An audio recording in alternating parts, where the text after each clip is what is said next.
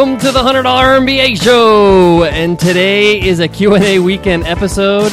If you got a question, we would love to answer it here on the $100 MBA Show. That's what Q&A Weekends is all about. You can submit your question using our email, contact@100mba.net, or you can use our Speak It option, record your question. We'll play right here on the show. You can check that out on our show page at 100mba.net/show. As always, I'm your host, your coach, your teacher, Omar Zenhom. I'm also the co-founder of the $100 MBA, a complete business training and community online. And today's question comes from Amanda. Amanda asks, how do I say no to a client that I love but is too cheap? Amanda, we've been there in our business. You have these great, lovely people that you enjoy their company and everything, and you like working with them. But their budget is just below your range. You just can't do the job for that price. How do you decline their business in a professional way? How do you do that without making them feel bad because you obviously care for them? That's what we're going to talk about today by answering your question. I hope we can help you out and help everybody out that's listening. So let's get down to business.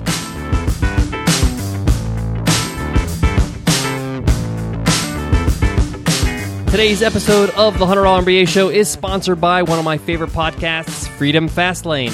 The number one show if your goal is to have more freedom and more money in 2015. Open up iTunes right now, search Freedom Fastlane, and hit subscribe. There are times in your business where you're going to have to gently let go some of your favorite clients. And that's natural. You're growing. You're getting better at what you do, so you're going to need to charge more. That's just natural, and that's what business is all about. You're worth more, so you charge more.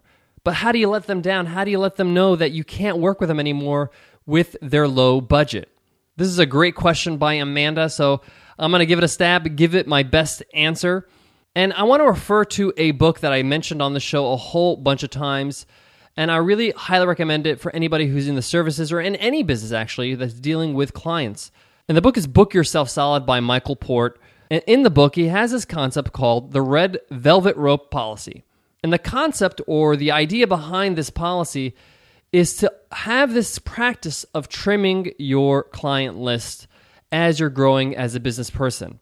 Because as you get better in your business, as your services get better, as your caliber of work gets better, you're going to need to spend less time on a lot of people. So what I mean is you're going to be spending more time on less people. So you'll have 5 clients that are paying you more than what 10 clients would pay you, but obviously you'll spend a little bit more time on each client with those 5. So how do you let down somebody who is too cheap, or maybe they just don't have the budget? Too cheap may sound a little bit offensive, but maybe their budget is just a little bit below the range that you can work with. Now, there's a couple things you can do. One, you can just simply have an honest conversation with them. But when you're having this conversation with them, you got to make sure that you still serve them as a client. Let me give you an example. Back in the day when Nicole and I were in the services and I was doing a lot of web development work, building brands and building web platforms for people, their websites and everything that entails, I had a client that wanted to do a project that was way below a budget that I can accept because I know that I would spend a lot of time, and if I took on this client, I would say no to other projects that would be worth more.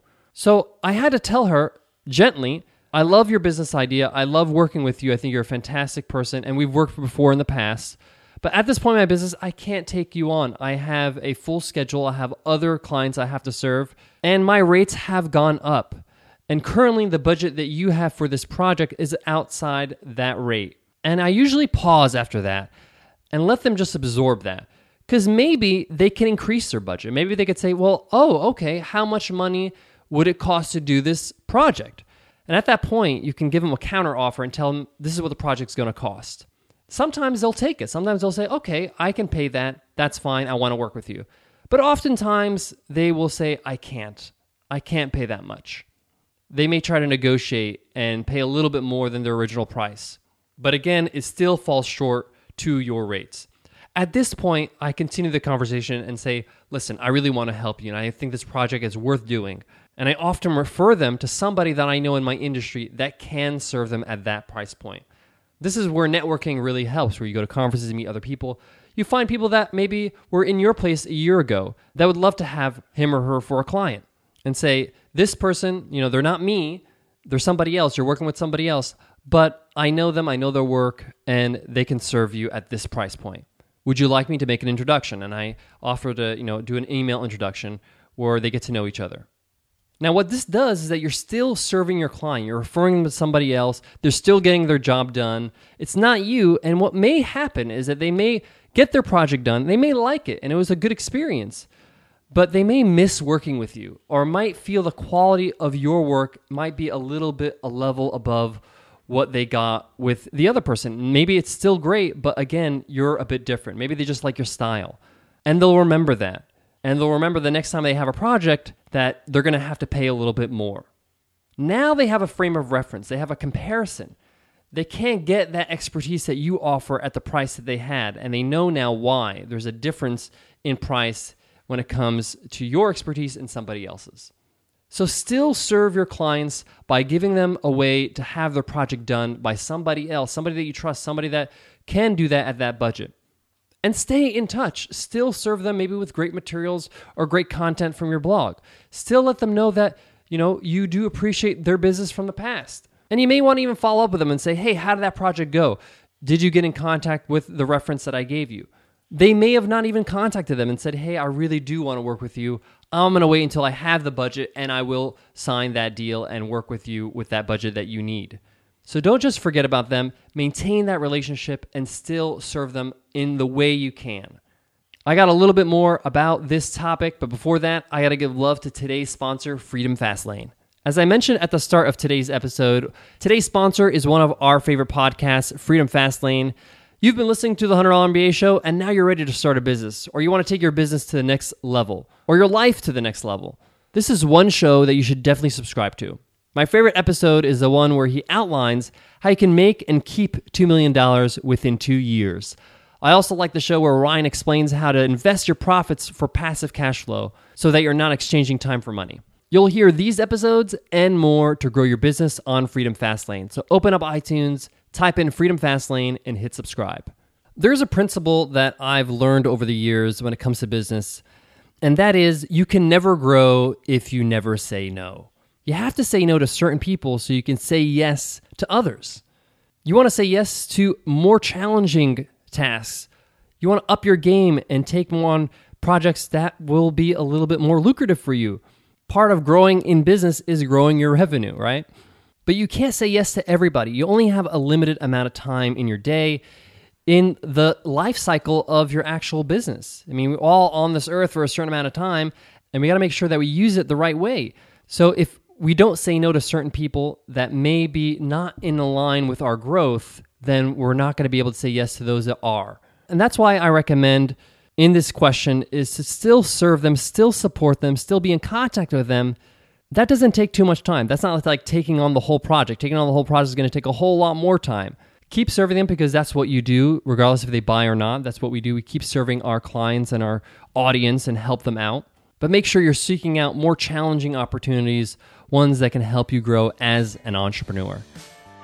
Amanda, I hope that answers your question, and I hope that helped everybody who's listening out there. We appreciate your listenership. I just want to take a minute to thank you all for being such wonderful listeners to the show. We just love the fact that you guys are listening every single day, 7 days a week. We are happy to be giving these episodes. As long as you keep listening, we'll keep making them.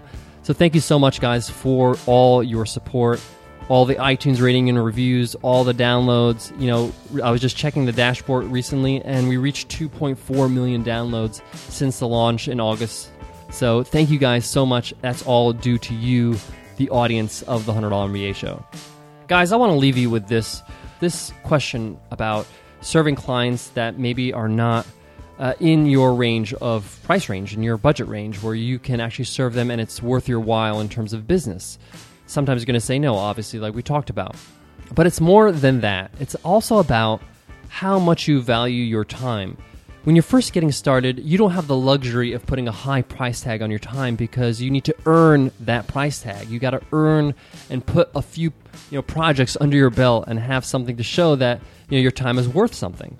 But as you grow year after year, you're going to realize how much time is valuable to you and that you can't do everything and still be healthy. We have to take time for our bodies, to take breaks, for our family, for our life, to enjoy, the fruits of our labor too. Sometimes we just work, and we forget about, what are we working for? Yes, it's great to serve your audience and be able to create great work, but you also have to, serve your body as well, make sure it rests well.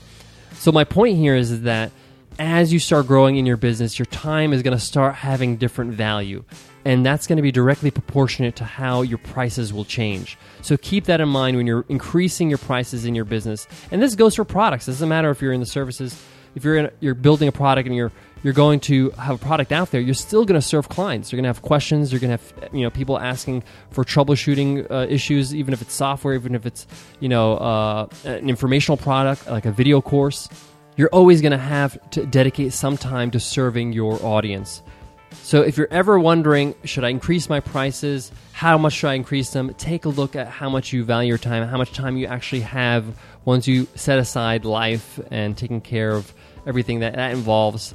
You have a limited amount of time. Let's see how best we can price that. All right, guys, I hope that helps, and I'll see you in tomorrow's episode. We got a great guest teacher lesson coming up. I'll see you then.